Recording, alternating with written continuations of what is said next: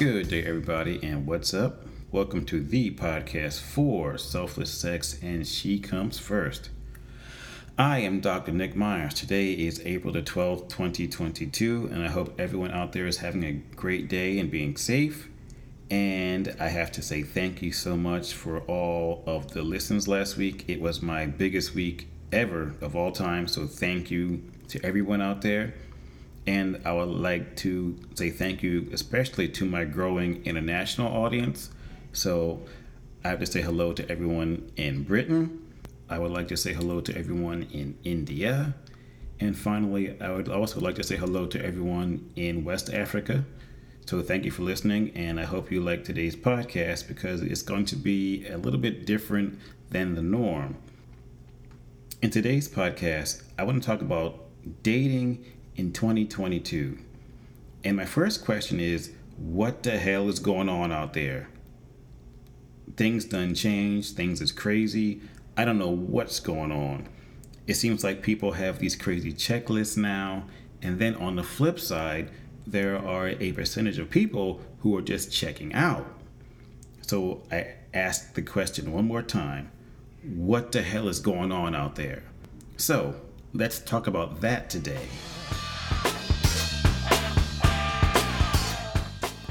So to get this podcast started, I want to talk about people's checklist.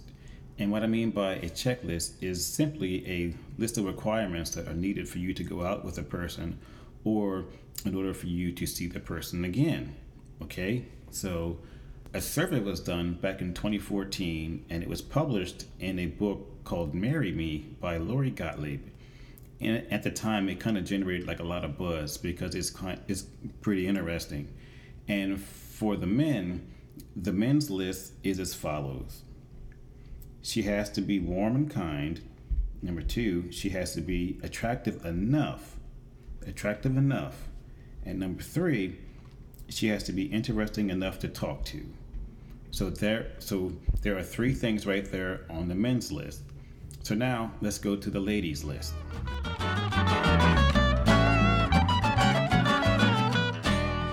So here are the women's requirements just to go on a second date. They are as follows. He has to be attractive, honest, intelligent, kind, funny, financially stable, and into me. That makes a lot of sense. Loyal, family-oriented, sexy, generous, interesting, confident, punctual, fit, chivalrous, charming, ambitious, tall, and creative. Plus 283 other items that were also on that list for a grand total of 300 just to go on a second date.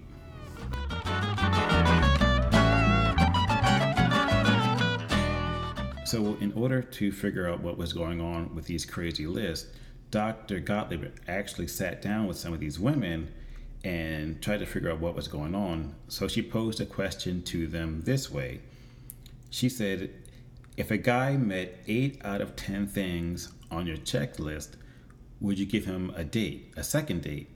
And the vast majority of women said no.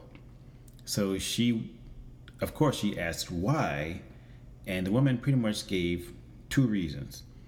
Number 1, they didn't want to settle.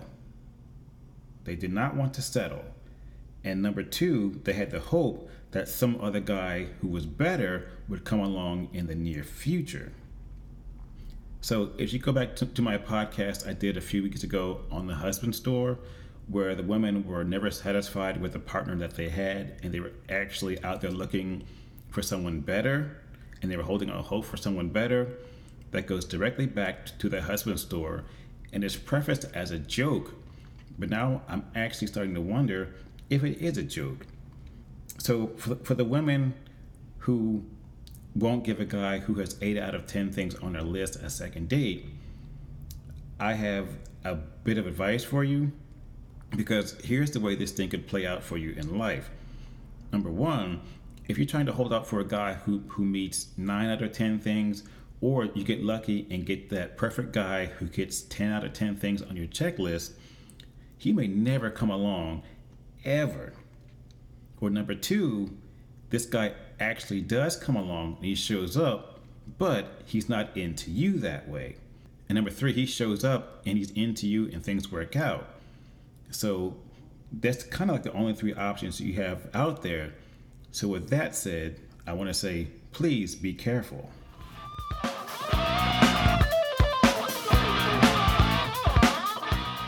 And really quickly, I have got to mention this as well. I've never heard of this before, but it's something called the 666 rule. And apparently there is a percentage of women out there who follow this logic. And basically, it's a new set of requirements men need to meet in order to be successful in the dating pool. And it goes like this. Men have to be 6 feet tall. The guy has to have a 6-inch penis. And he also has to have a 6-figure salary. So ladies, I can tell you right now, in the United States, only 15% of men are 6 feet tall or above. Only 15%. So if you add in those other two requirements, that percentage gets smaller very, very quickly. So once again, I want to say be careful.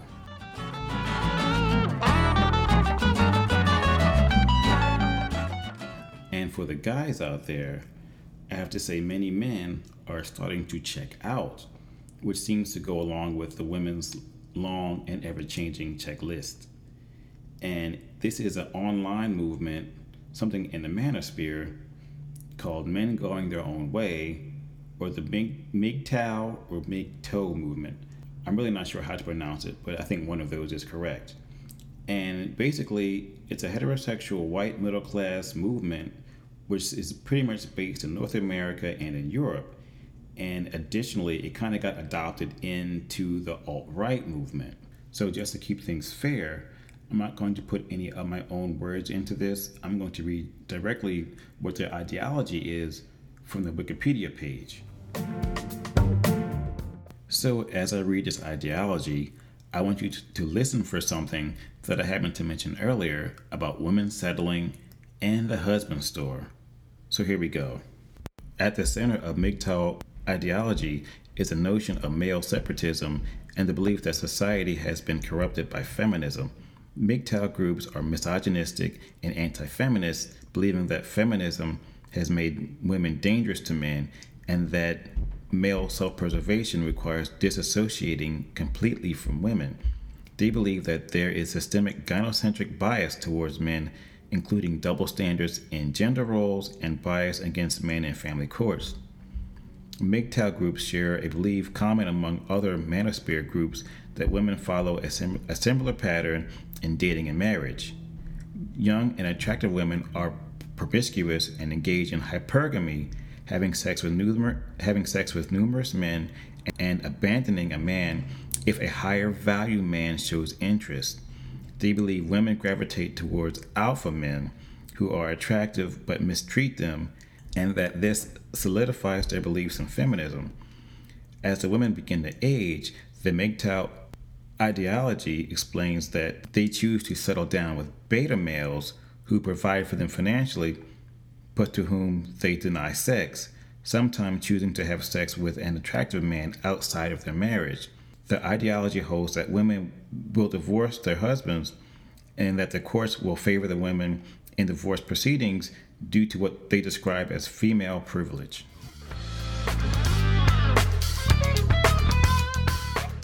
So in my opinion, it seems like there is a lot of pain out there right now, and everyone is in a sort of protective stance where, like for the women, if they keep creating these long lists and change them from time to time, they'll never find anyone to date because no one will meet their impossible standards.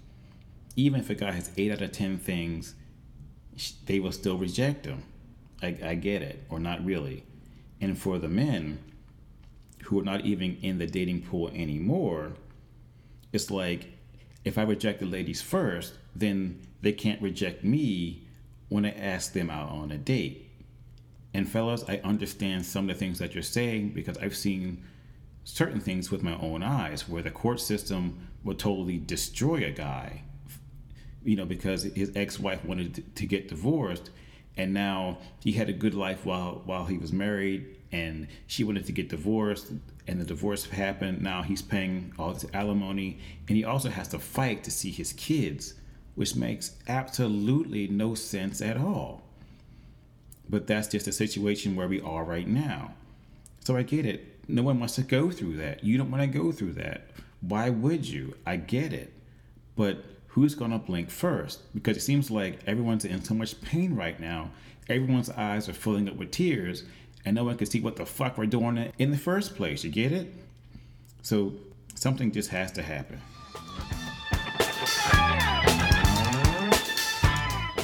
So in closing, I just want to say this, and I'm going to start with the women. And I can pretty much guarantee you, because of your extremely long checklist and your standards that only 0.05% of the men in the United States can meet, you are missing out on some amazing men. And I get it. You can keep your standards. You can hang out with your lady friends from time to time and do girls' trips and things like that. But I guarantee you, you'd rather be up under a man from time to time. And I guarantee you also, that guy who is 8 out of 10 would treat you like gold. True or false, right? And then for the fellas out there, I say instead of being a 6'6" guy, you can be a 5'7" guy and then have plenty of options.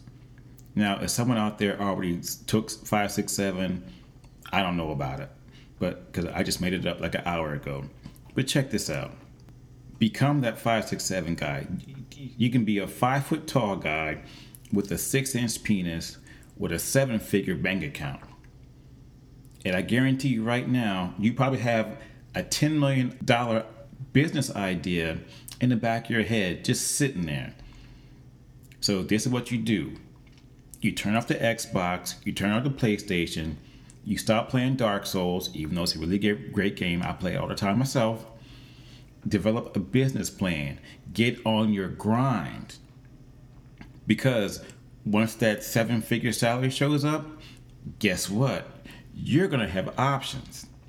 Instead of you chasing them, all those women are going to be chasing you. Now, I didn't say you had to marry them, and you can keep some of your same beliefs about the court system and feminism or whatever, but don't give up hope. But I'm telling you, man to man, get on your grind, get your business started, get it. Be that CEO with that nice corner office with that nice fancy car. That's what I'm talking about. Get your bank account in order. And then watch what happens. The 5, 6, 7 rule. Don't forget that. So on that note, I'm out. Have a great day. Stay tuned, and I'll talk to you soon.